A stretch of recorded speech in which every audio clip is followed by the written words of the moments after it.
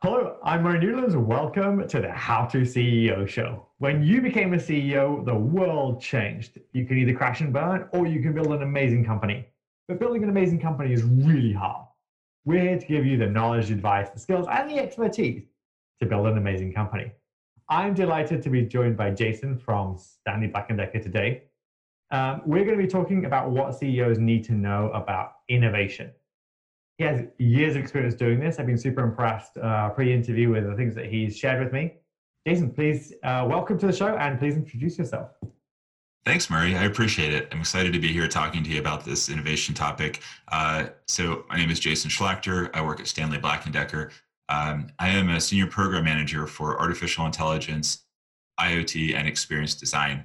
My background is as a research scientist in artificial intelligence. And over the years, working in R&D groups, trying to do things that no one else was doing, that evolved into a technology capability product business strategy role as I sort of escaped from the engineering aspects of the job and moved into more of shaping the vision, shaping the projects and the programs.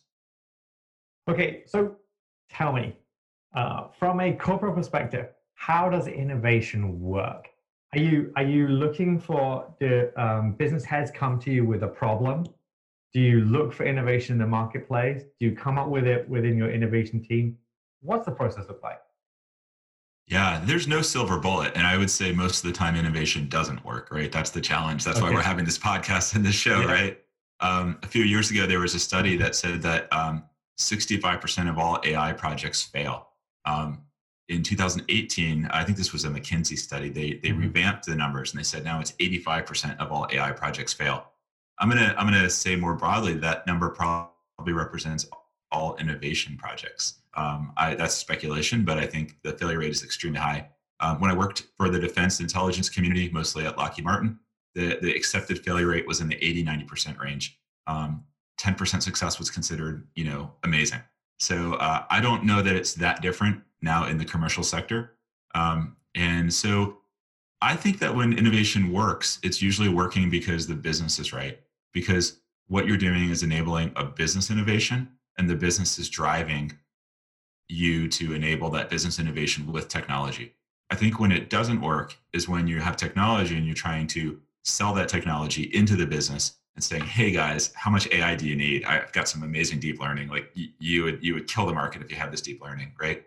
Um, the businesses, will sometimes agree to that, and that's the worst case scenario. Them saying no is not the worst case. Them saying yes is the worst case scenario because then they tie up your resources. You build a bunch of stuff that never goes anywhere, and you think you're doing something compelling until 6 months down the road, the business unit you're serving is laid off, or they lose interest in what you're doing, or they say, "What a great pilot! Thanks for your effort and time." So that's really the challenge is to make sure that you can inform the businesses on how they can innovate with the business model, with a product, with the service, and then you can support that innovation. But very frequently it's hard to do because the businesses are rarely structured that way. Like I've seen over and over at other companies, and everywhere I've been, where you set up a technology organization and you tell them, "You guys are the innovators. You need to disrupt. You need to change the organization," and the businesses don't want to hear about it. Occasionally, the CEO mandates it, right? And then they'll agree to have some pet project, right?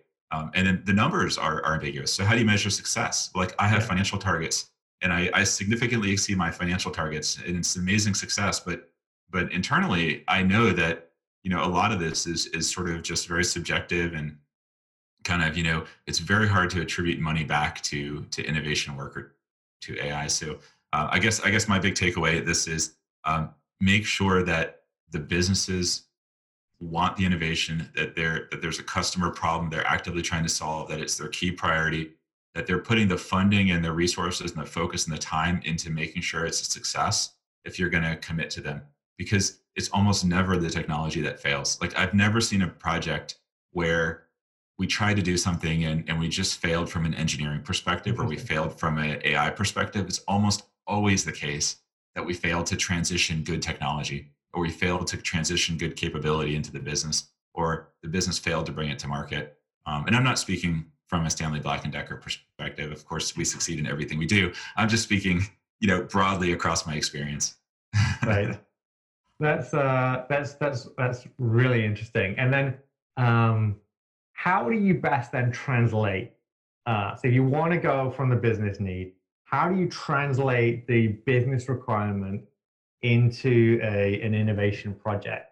What does that process look like in order to set it up so it's going to succeed? Yeah, I'd first start by defining a little bit about innovation. Like, there's different kinds of innovation, right? You have, I think, you have disruptive innovation, where you're trying to create a new product or a new service, and you're really trying to create a new line of business. Right. You have efficiency type, innovation, where you're trying to improve the efficiency of something, like a business process or a service. And then you have like sustainability, where you're trying to incrementally improve your product and bring something better to the market. So I think it's going to vary depending on all those. I think the holy grail for me, as somebody who wants to do innovation, is on the disruption side. When I look at the sustainability and the innovation and the efficiency side, I feel like the best case scenario is that we can improve our margins. So if you're making $1 billion a year and you want to improve your margins, the best you could possibly do is $1 billion a year, right? But if you're disrupting, then the whole world is available to you. So I think it depends on that perspective. If we're doing disruption, I think that it's very challenging for a business to kind of throw the requirements over the fence and hope for something to work out. So I would suggest like creating a small team that has all the different functions needed in that team, and having that team drive the effort, almost like a startup. So you might have a couple engineers, you might have a couple AI guys, an experienced design person, a business person, a strategy person, and they're free from the organizational constraints to really try to drive this and build momentum and go do things that the company wouldn't normally approve. Like go out to a customer and sell them a product you haven't built yet, right? Like that's not something that you can easily do when you're a large company, especially if your brand is behind it. And then those customers come back and say, hey, where's that thing that you told us you were going to sell us, right? But if you're a small company and you're unbranded, or you're able to form this group, you can do that. There's just so much flexibility.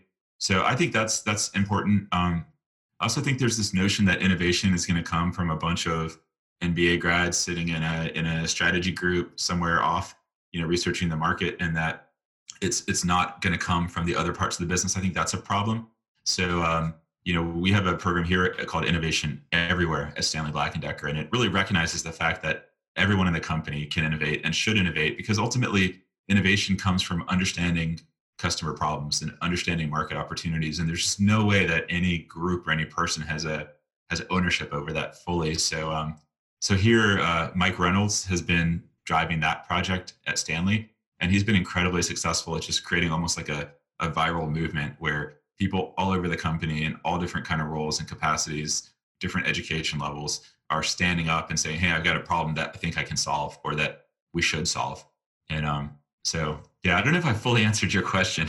I think that's an awesome answer, actually. And so you put together, and so you have your internal teams, but also there are a lot of startups disrupting companies, and a lot of innovation people working with startups. How does that scenario tend to work? How do you see corporates working well with the startup ecosystem? Yeah, I think one thing that's critical is to adopt almost like two speeds within the company. So when you're a larger company, it's very difficult, I think, for us to engage with small businesses at the right speed, because they want to move fast.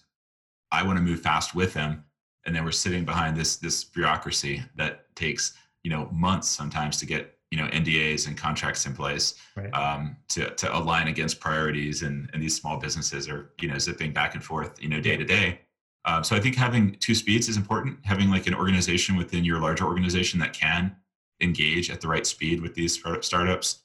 I also think having strategists and engineers embedded in your venture capital arm, or having a venture capital arm is very important. So like for us, we have a venture team, and we invest in dozens of startups that align with our business. And the other thing we do is we don't really hold them to. We're not trying to make financial gain off our investments, immediately.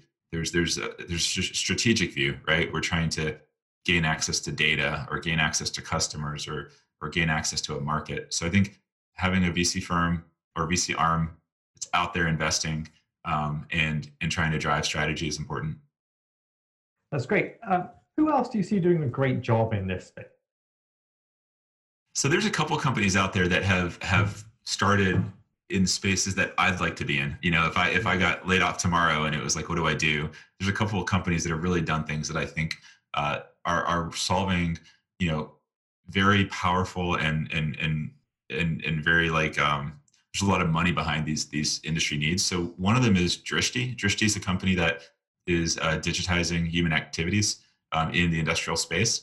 Yeah. I think that's a really interesting nut to crack because right now we have industrial IoT collecting data on machines, and we don't do a lot with people. They're using computer vision to try to figure out what people are doing in factories. And so they've gotten a good amount of funding. It's in the tens of millions of venture funding. I know that, you know, we've looked at them here at Stanley Black & Decker. I think there's some challenges to their business. You know, there's still challenges around the value and the cost and some of the technical requirements. So it's not a solved problem, but I think like this is a space where we're going to see a lot of startups, and I really think that they're leading that space. So that's really exciting. I also think Page.ai, the CEO is a friend of mine, Leo Grady. They're using computer vision to do cancer diagnostics through pathology slides. And their key innovation is they're digitizing huge numbers of pathology slides, which typically are not digitized. So it's kind of the difference between having to go to an encyclopedia and look something up versus going on the web and just searching for it. Yeah. And to me, that's huge. Like I hope that these companies, like all the companies that are trying to diagnose and solve cancer with AI, really? I hope that they reach critical mass before, you know, any of us have to deal with it. Absolutely. And then I know that you yourself have a podcast. Please share that. Yeah. So I do have a podcast. It's called the We Wonder Podcast. It's We Wonder because we wonder about stuff, and it's meant to inspire, entertain, educate. It's meant for everyone, not just people who have a technical background or a science background. And the goal here is I want to talk to really interesting people who are changing the world through science and technology. And I want to let everyone understand, you know, why is it that our world is changing? How is it changing? You know, also potentially give you a voice to affect the way it's changing. So it focuses a lot on artificial intelligence. We talked to one of the creators of Siri. Wow. It focuses also on you know, Internet of Things. We talked to the global head of industrial IoT for Siemens. I'm going to be talking to a physicist who's doing work for NASA soon.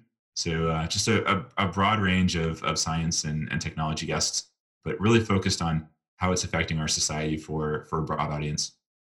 Check it out. Yeah. Do subscribe to that podcast. So We Wonder. Yeah, let me throw up my site for that. So just go to you know, www.wewonderpodcast.com. Excellent. Thank you. And if people want to connect with you, how do they do that?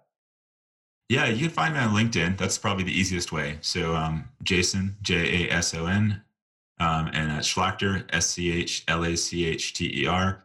Look for the guy that's working at Black & Decker. That's me. You can also you can find me on Twitter as well. I'd look at like the We Wonder Podcast Twitter. So it's We Wonder Podcast at Twitter, We Wonder Podcast at Facebook, We Wonder Podcast at Instagram. Thank you so much for being on the show. You've been listening to the How to CEO show. I'm Murray Newlands. Thank you for subscribing, and talk to you next time. Thanks, Murray. Thank you.